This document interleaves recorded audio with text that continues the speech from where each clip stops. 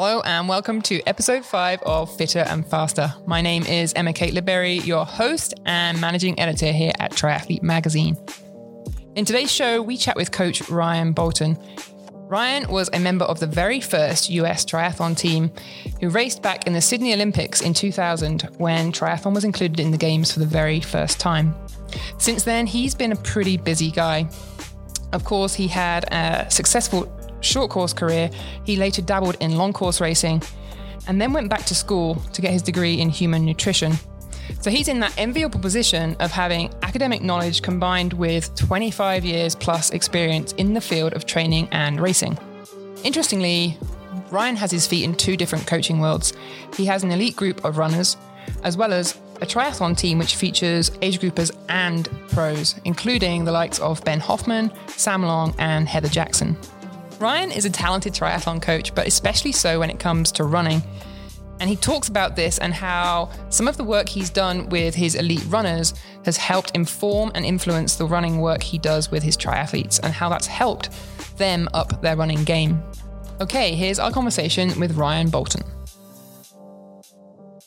Hey, so welcome, Coach Ryan Bolton. Thank you for joining us on Fitter and Faster. How are you doing today? I'm great. Thanks for having me here. Yay. So, tell us a little bit about your background and what drew you to coaching. And, a 1-minute elevator talk, if you like, to kick us off. Yeah, totally. Well, I grew up as a runner and a swimmer, and I guess I rode bikes as well. And then, I ran in college. But as a junior, I actually raced a couple years as a triathlete in Manchester, England, in 93.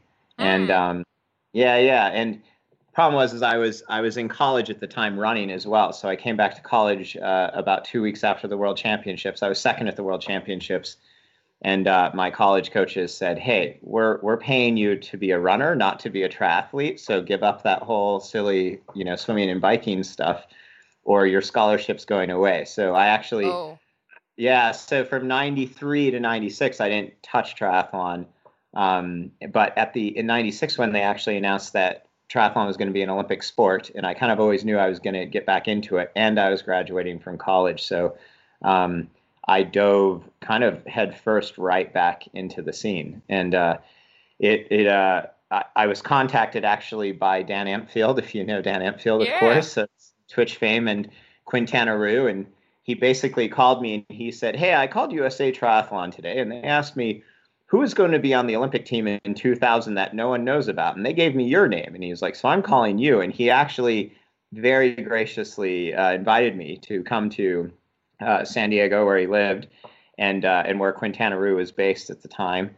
And he gave me, I was a poor kid from Wyoming. He gave me a few bikes and some wetsuits. And I thought I would had entered triathlon heaven. And he kind of took me under his wing and really helped me out. And by 97, then I'd kind of jumped directly into the pro ranks and started racing at that point. And then fast forward a few years and you were on that very first US triathlon team in the Olympics, That's right. the Sydney Games. So tell us a little bit about that, because that must have been very cool. First time triathlons in the Olympics and you're there. Yeah, it's one of those moments that when you're there, you realize the enormity of it. But I really, at the time, I was I think I'll understand the significance 20 years from now. So it's about right now that I'm oh yeah, that was pretty cool being a part of that and everything. But it was such a great experience. Australia, triathlon mad country. So, the women raced on day one, the men raced on day two.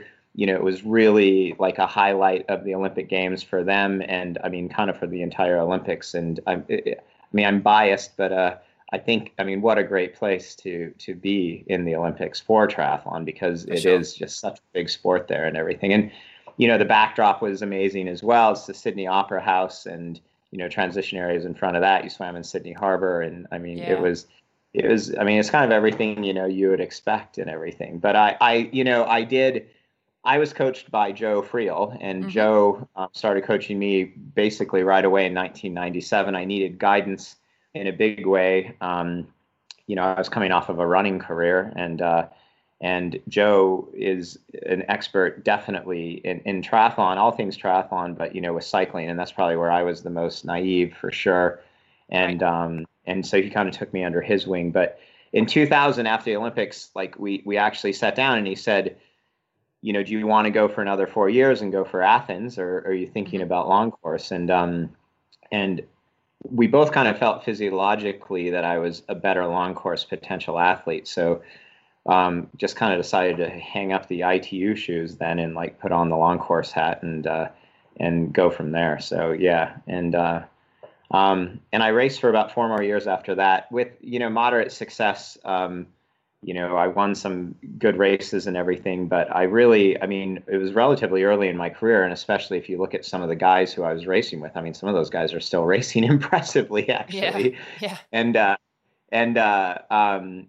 Yeah, I mean, I kind of hung it up relatively early. I was just, I felt like I wanted more, I needed more, like stimulus. I mean, I just think I'd been doing it for a really long time, and with Joe Friel being, you know, kind of my mentor and my coach for that 8-year period, he also kind of encouraged me to get into coaching. And that's how I got involved, actually. I went to graduate school immediately when I quit racing triathlon. And I got my graduate degree in basically like a more advanced like exercise science. It's like a human nutrition metabolism type degree. And I kind of instantly started coaching then, and that was 2006 when I finished graduate school. Right. And and I built it up since then.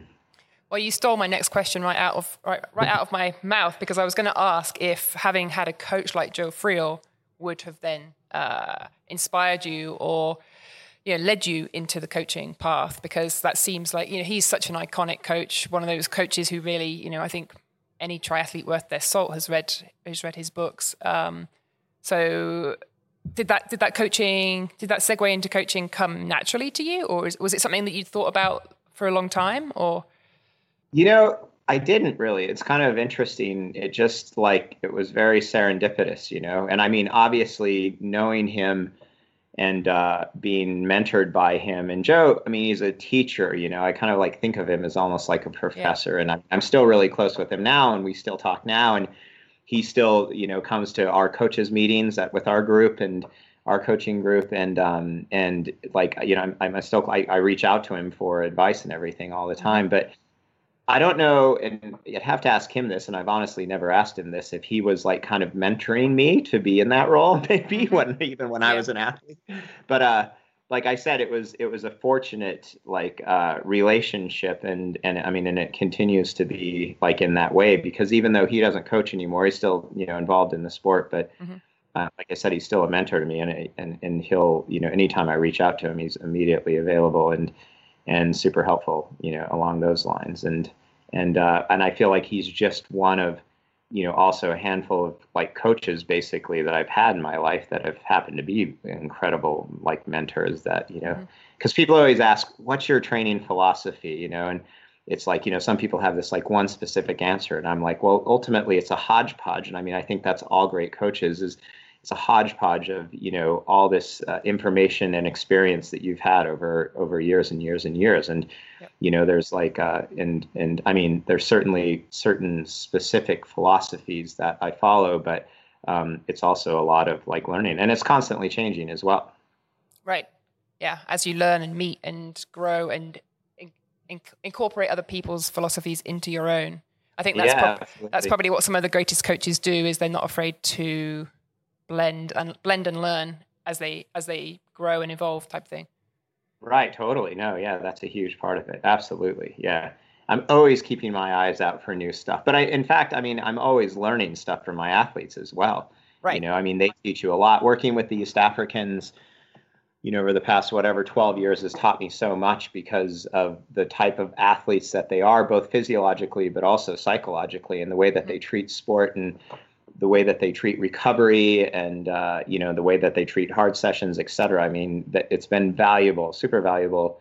But I would say every athlete I work with, from age groupers to professionals, you learn, you know, some athletes you learn this much from, some athletes you learn this much from. And right. I mean, and some of it's like incredibly valuable and you can take away. But I would say that, yeah, I mean, it's an ever evolving process, and you have to, you know, and take on top of that is just science and literature and reading that, and what's coming out of that, and what's the latest greatest studies are happening, and staying on top of that. I think that's part of the thing that makes coaching fun. It's ever evolving, and it's kind of an infinite amount of knowledge for sure. Yeah, and you're quite uniquely positioned in that you coach a group of elite runners, but you also coach elite and age group triathletes. So tell us a little bit about your coaching setup and what that looks like. Yeah. So I have some professional runners who primarily in that group used to be almost exclusively East Africans, which is, like I said, it's a whole different, like, almost mentality to training. And of course, I've adopted some of their stuff to accommodate them, and they've adopted a lot of my stuff, I would say. Plus, I have my professional triathletes that I work with, and then I have a handful of age groupers, and I also have a coaching group. We have about 15 coaches in the coaching group that coaches age groupers, and those coaches are worldwide, and our age groupers are worldwide as well. So it's a pretty fun setup, but it also keeps me pretty crazy busy for sure. Yeah, and you were saying you also have roles and responsibilities with USAT, right? So yeah. So I'm the high performance advisor. That's my technical title with USA Triathlon. So I work with all of our national team athletes and with their coaches and with the staff for everything Olympic related. So I'm on most of the WTS circuit, although this year that circuit has been nil. Mm-hmm. but still, so traveling to those races as well and working with those athletes as well, which is so much fun. Yeah, I mean, I really love that position. I enjoy that position. I'd actually been away from, well, not completely and exclusively, but not super involved with like the whole ITU system for a while. And now I'm like, kind of smack in the middle of that again as well. So it's busy, a lot of travel, but I love that. You know what I mean? I'm at races almost all, every weekend or with athletes. So, yeah. Well, when we had races. When we had races, exactly. Yeah. So among the many hats that you wear, you're also a co-author of the Guide to Sprint and Olympic Triathlon Racing, which you wrote with Chris Foster, our senior editor here at Triathlete Magazine. So I know you contributed a lot of the training plans and collaborated with Chris on that book. So tell us a little bit about that. Yeah, Chris, he came to me, I've collaborated with him like on different things for triathlete like over the years. And he came to me and said, hey, I really feel like triathlon right now is the pendulum is swinging, even more so again toward like Olympic and sprint distance racing. And there's tons of interest. The Olympics and mixed relay and just the accessibility of that type of racing. Ironman, you can do, a couple a year and it takes a lot of training and everything. And I think a lot of people like me who maybe got into the sport that were doing that, are starting to be like, oh, well, I can, pop in these sprints and Olympic distance races more often. It doesn't take as much time. So it's becoming more and more popular again. I mean, when I was young and started triathlon, like Olympic distance racing was huge, Yes. And so I think, and Chris said, I want to write a book.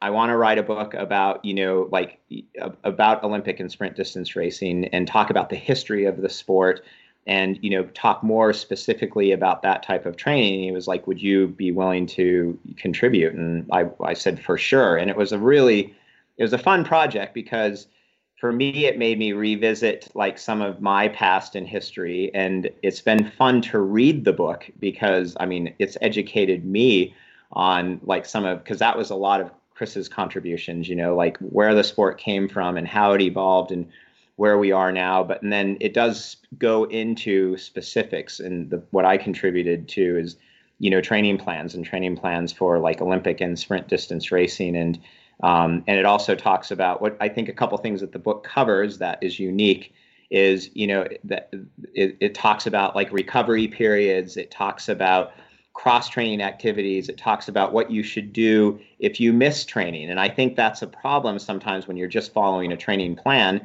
is what happens if you miss a day? What happens if you miss a week? What happens if you miss 3 weeks? And he addresses that all in the book so that you can actually read the book, take a look at it, follow one of the training plans and hopefully successfully, execute a race. So, but it's a fun book. It was a fun project. It was a lot of time way harder than I thought it would be. But Yes. Chris is brilliant, so I'm happy to have worked with him on it.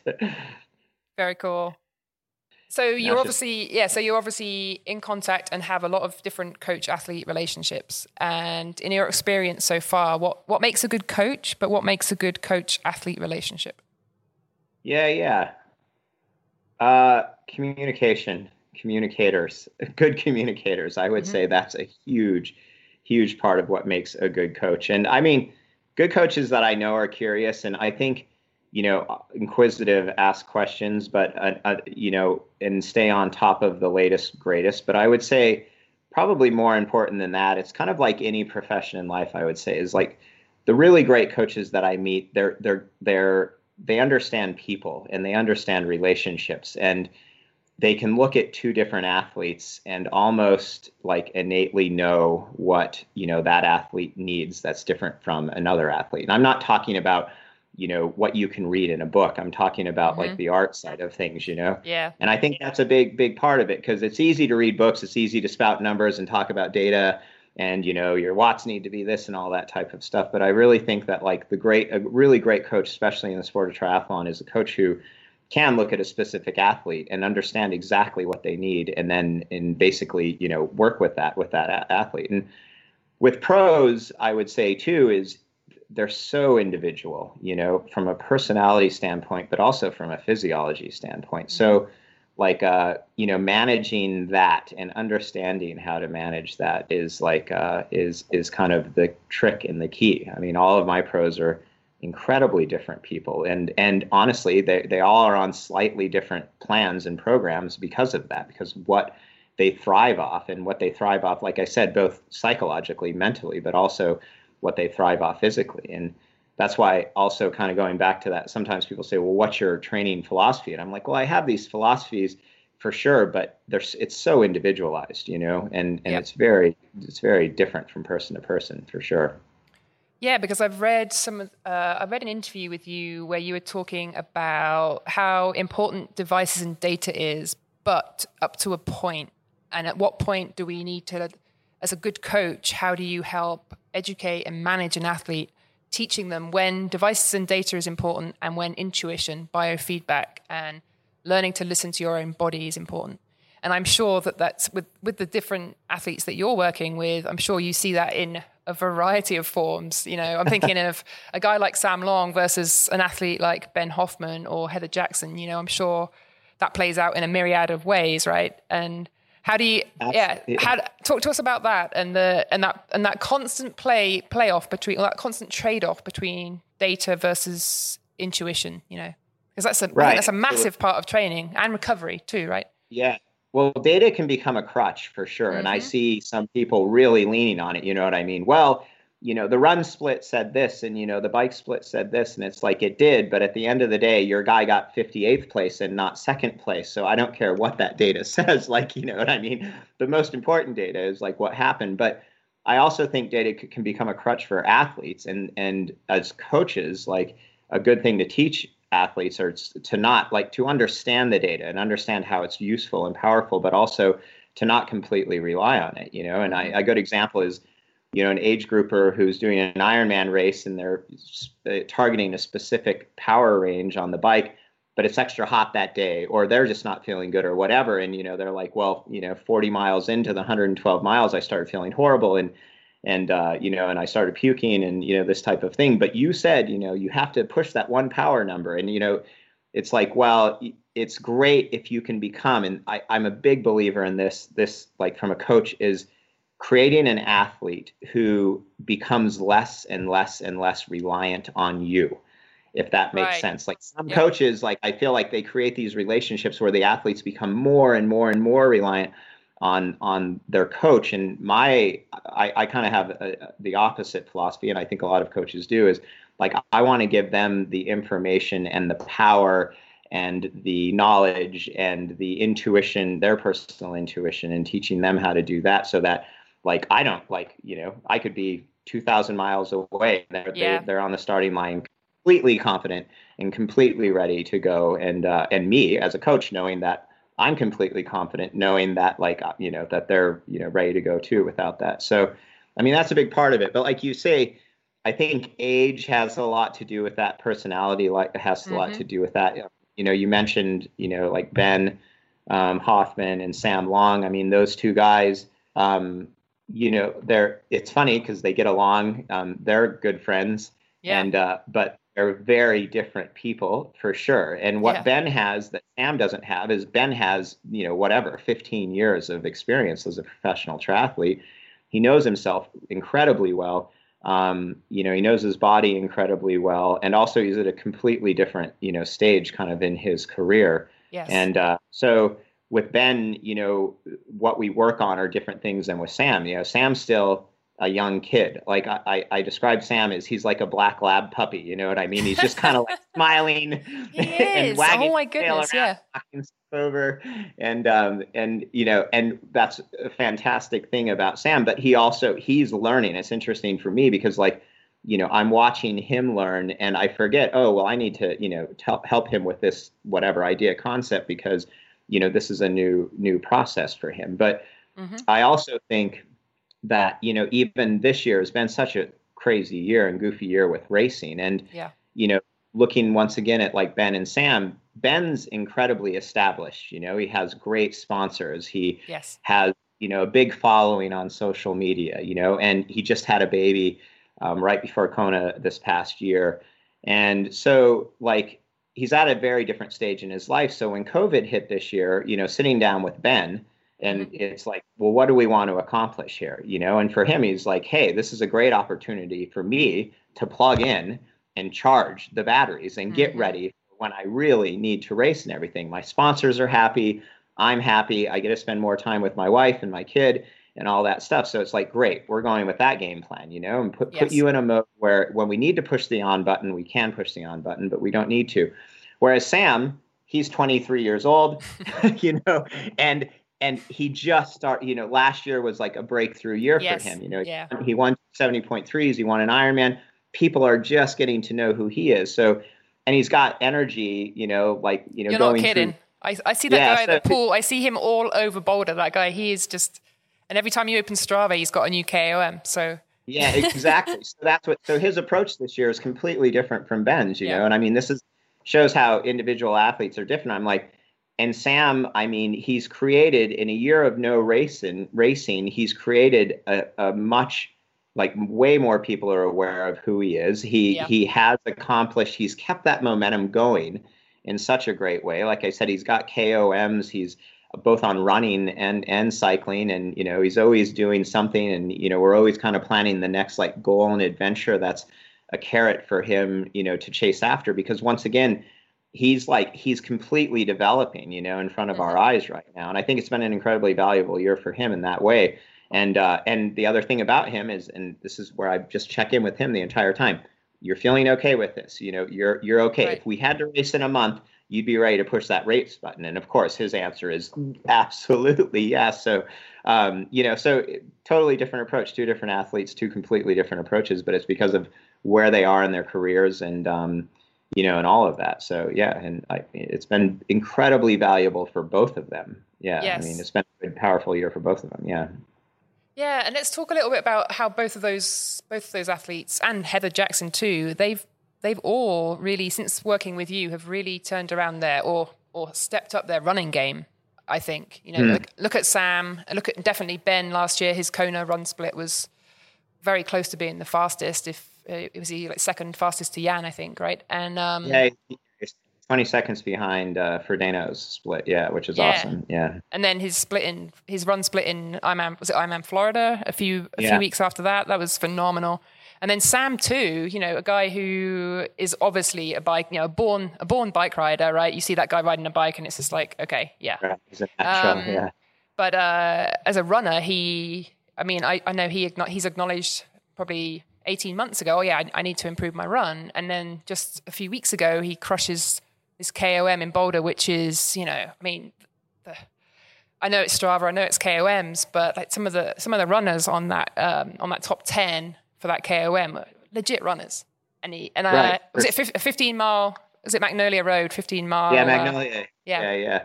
Well, it's funny because the Magnolia attempt, it was fun because I don't know. like 6 weeks ago, one of the ITU athletes did it, who's a good runner, and then and Sam's like, hey, I think I could do that. I've been up there, and I mean, I know Magnolia well. Yeah. You probably know Yeah, I Magnolia do. well. And I was like, no, that would totally be sweet. I'm like, I mean, that's an iconic, running Yes. route. It's high. It's like 7,000 feet. It's hilly. It's hard. And so we set it up, and I said, no, that's a great goal to go for. Sam was running really well. And I think that's an interesting thing about Sam this year is early on, people were seeing him set these Strava KOMs in cycling. But I knew, and especially early in the year, we were really working on his swim.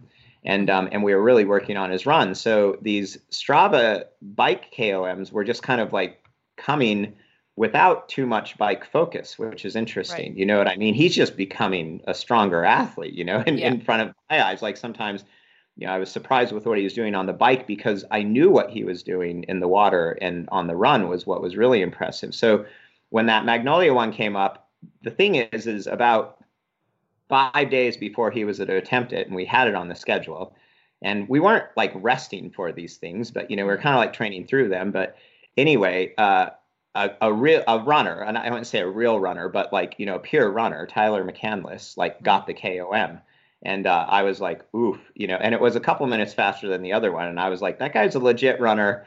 He's like, and Sam's like, kind of Sam. He's like, okay, cool. Well, I'll still go for it. And I was like, well, fantastic. Let's go for it.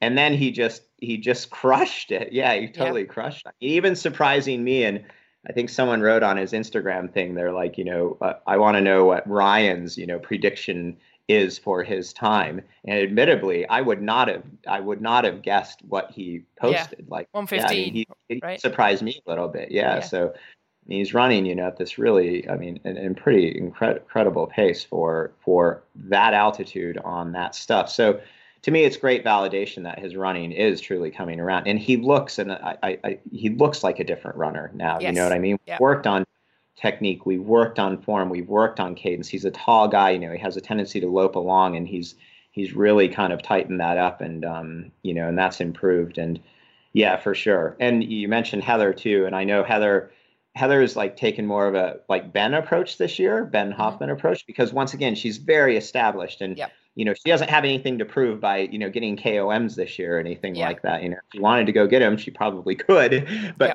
but she's more concerned about winning Kona in February. So but so we've been working on those things with her too, and like once again, I'm really happy with how she's come along. Heather has treated the year more like in a way that you would think that HJ would. Is, I mean, she's been going on epic adventures and, like bike packing trips and stuff while also getting in her training. But man, I know she's chomping at the bit to race as well. I think all these guys are, of course. Yeah. Yeah. And so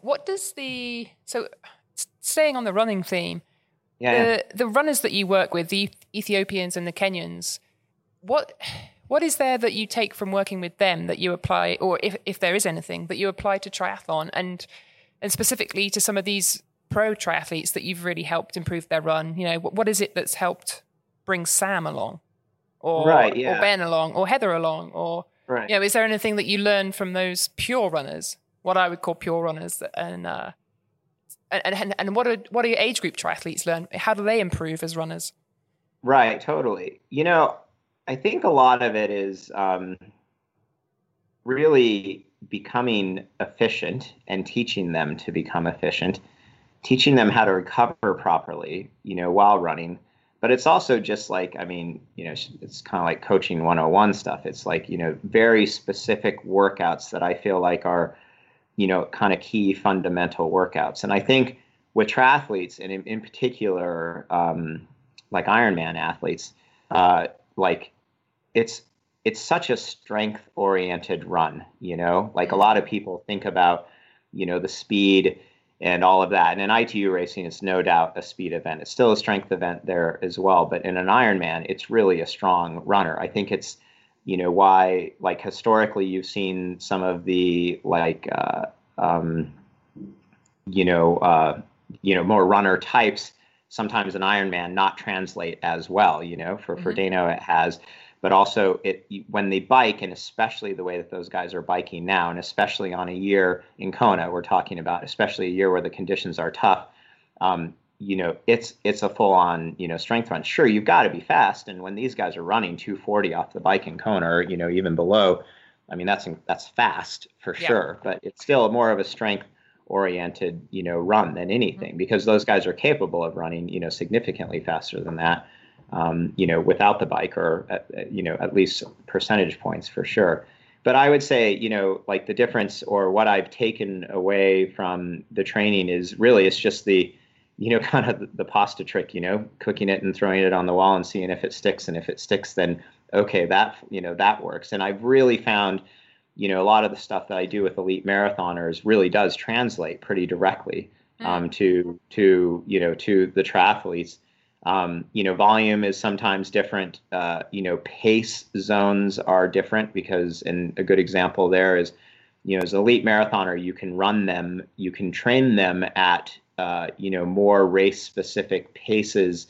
And whereas triathletes, if I say, hey, go run a marathon, or go run, a tempo run at Ironman marathon pace, like some of them that may feel kind of easy, kind of light, because, because they hadn't just swam a bunch and ridden 180K as well. So the paces we push down a little bit more. One interesting thing that we found in my woman my elite Kenyan woman who Caroline Rowe teacher won the Boston Marathon, her and Ben Hoffman, and now Sam, and now Heather, all of those guys, they train with her. And and for the guys, it's funny because it's a very close equivalent. I would say a top female marathon runner in the world is very equivalent to the top male triathlete runners. Interesting. And and they beat each other up. And to the point where, like, if one of them, I've seen one of them slightly fitter than the other one, and, the one has the one on the ropes, and then, like, whatever, 3 months later, those tables will turn because of race season or whatever, and the other one has the other one on the ropes. So it's kind of interesting. And it's also got to the point where they, like, the guys will be like, is Caro fit right now? Because if she's not, I want to run with her because I need to get her back for that last time when we ran together, because so it's kind of fun. And having those guys train together is actually a neat thing too. So so you train, how often do you all train together, because are you all geographically located in the same place? No, so I'm based in Santa Fe, New Mexico, and I spend a lot of time in Crested Butte, Colorado. In the wintertime, my coaching group has a house in Tucson, Arizona. Okay. So we're usually there for about 4 months. This winter, I had East Africans there. Sam was there. Heather was there. Ben was there. Ben and Heather actually have houses there. Sam now, because I'm there in the wintertime, has been spending the winters there, which is fantastic. But even in the summer, like even in Crested Butte this summer, Ben was just with me. And Heather's coming next week, and Sam's parents actually have a place in Crested Butte. So Sam is like in and out all the time. So it's kind of just serendipitously we all like connect and, at different times. But that's important for me though, too, with elites. If you don't have like a daily training environment, which is not super common, as with Ironman, type people. And for me, it's not a necessity at all. Like, I feel like one kind of attribute that a lot of the athletes that I work with, especially my pros, is they're pretty independent people. You know what I mean? They don't want a daily training environment and everything. So, they like it works nicely that like I can bop around or they can bop around and be with me. So this year once again it's been a weird year, but fortunately like I got to spend time with all of them in whatever from January to mid-March in Tucson, and now we're just connecting when we can, because there was a point this year too where all of them wanted to be responsible too, and it's not like I'm not driving around the country and meeting up with people and hanging out with people. So exactly. Yeah. And how about, like you mentioned, it's been a funky, weird year. At the moment we have Kona on the schedule for next February. How are you going to help, guide your athletes towards training through the winter for Kona in February? Is that something you've got a number of plans, and also I think this is probably a question that most triathletes are thinking about right now is like, how should we train through the winter? Should we be expecting races to pop up in February, March and be ready to approach the off season differently? Like, how are you guiding people in that respect? Yeah. Well, I would say in two ways. Once individual by individual, you know what I mean? Because some athletes are, like I said, they're just chomping at the bit and they want to be like, on a dime ready to race tomorrow if they have to. Whereas, others, and I guess like general philosophy, especially with age groupers, if I've told them, I'm like, I wouldn't, you don't need to plan to race this year, because I think especially experienced athletes, they know the amount of energy that it takes, and the amount of training that it takes to get really, really fit for a race. And I tell them, I'm like, what kind of energy that is, both mental and physical commitment. Right. And if putting in that amount of energy to have a race canceled, it sounds like a bad idea, which it does to a lot of people. I'm like, let's not plan on it. It's none of this stuff is going anywhere. It's a bummer that we can't race, but if you can't do whatever Ironman Louisville this year, then the world's not coming to an end. And I definitely don't want you to burn tons of matches trying to get there only for it to be canceled. So, I've kind of given people more like leverage that way. As far as the pros go, in Kona in February, like until we hear differently, I would say that's where people's schedules are really, focused on at this point. Right. If we can hit some things, and once again, it's individual, along the way, but it is going to be a really different winter than normal. Because, most people aren't planning for a key race to be happening in February. And this year, that is the case for the Ironman athletes, of course. So it's going to look very differently than normal. Normally December is, for a lot of the pros is kind of like sit back and drink beer and not do much, right. month and everything. And this year it's going to be like, you're going to be putting in some pretty big volume and everything. And being in a specific spot. And even me as a coach, like I plan, like normally, like I said, we get the Tucson house like in kind of a little bit deeper into the winter. And this year we're getting it earlier than ever because I know that I'm going to be there, and doing some pretty extensive training in January this year. For sure, right. Yeah. So the key, because normally like your Kona build would be July, August, September. So instead it would be, you're probably looking at Thanksgiving through January, I guess, right? Exactly. Yeah, absolutely. Exactly. Those are going to be the really, really big monster months. And and I would say that, the athletes I work with, we're like mentally preparing for that and everything. And I guess I also feel like, and I'm hoping, and I guess we're all hoping this, that like, by the time we were to get to that point of having to put in the really big energy and effort, we'll have a more clear, message on whether, Kona in February is a reality, and I keep on hoping for more and more transparency, but it's not always there. So, but we just plan with, what we can at the moment and that, so yeah. Yes, it's going to be an interesting few months ahead. That's for sure. No, for sure. Yeah, for sure. Like I said, athletes are athletes. People do this sport because they're competitive, and whether age groupers or professionals, people really badly want to race, of course. Mm-hmm. But I think that at this point, like people are also very reasonable with their expectations of how, safe that would be or possible that would be too. So, yeah. Yeah. Have you seen many athletes, or have you encouraged athletes to really get back into tune with why they're racing or why they're doing the sport? Strip away racing, and you're left with the question of why are you doing this? Exactly. It's huge. And it's funny because even me, like, I haven't raced in forever and ever and ever, and so for me, like, I still swim and bike like fairly often. And the reason why is just because I love this stuff. You know what I mean? Like if you said, I always say this, if I wouldn't have been a professional triathlete, I probably still would have been swimming, biking, and running every day. And now that I'm not, I still do it, like on a pretty regular basis. And when I'm 80 years old, I hope that I will be as well, And it has been interesting for me to see, how people, I've had that conversation with a lot of people, and especially age groupers, is, when they're like, I'm struggling with motivation right now. And I'm like, okay. And I'm like, I understand, because there's not a race on the schedule. I was like, but why do you do this sport? And they're like, well, this is my hobby. And I'm like, it is your hobby, and do you enjoy cycling? Oh, I love it. I can't live without it, or, do you enjoy swimming? Oh yeah, totally. Do you enjoy running?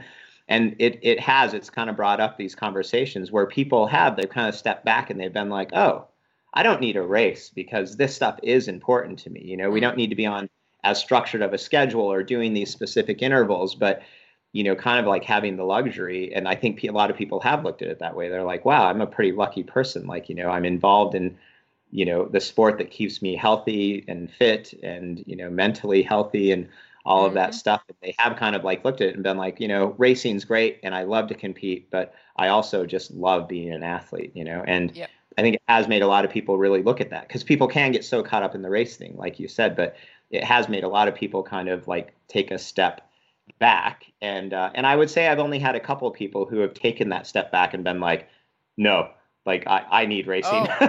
Oh. Yeah, but almost everyone, it's like been almost like a powerful experience, I would say, more like empowering. And it gets you kind of back to the roots. And it brings me, I had a pro East African runner miss a race opportunity because of a visa. Sometimes they can't get their visas. Mm-hmm. And they were super ready for the race and super fit. And it was supposed to actually be in Europe. And they were stuck in the United States. And instead, that's what I said. I was like, we're training so hard. I was like, the next couple of weeks, I just want you to, you can't go to this race that you're really fit for. I just want you to go out and run and enjoy it because it's often pros, especially, they don't do that. And it was such a powerful experience for that person. I mean, I learned that, 10 years ago, because they came back after that 2 weeks and were like, I know that this is my job and, it's important. It's how I feed my family. It's how I feed my family back in Africa even. But they're like, but I just love this, and that's having that non-structure and non-race, just like falling back in love with running again was important to them. And I think it was I guess I was proud of myself as a coach to like take all of that pressure off of them and tell them, to just go run in the mountains for multiple days. And, because that's huge. Same happens at every level, I guess. Yeah. So, yeah. Very cool. Ryan, thank you very much for your time today. That's about all we got time for, but we hugely appreciate it. And lots of very cool information there. Thank you for joining us and good luck to you and your athletes for the rest of the season. No, thanks. Thank you very much. Cheers. Thank you, Coach Ryan, for joining us for Fitter and Faster. We'll be back in 2 weeks when we chat with ultra runner Dean Karnazes. Until then, happy training.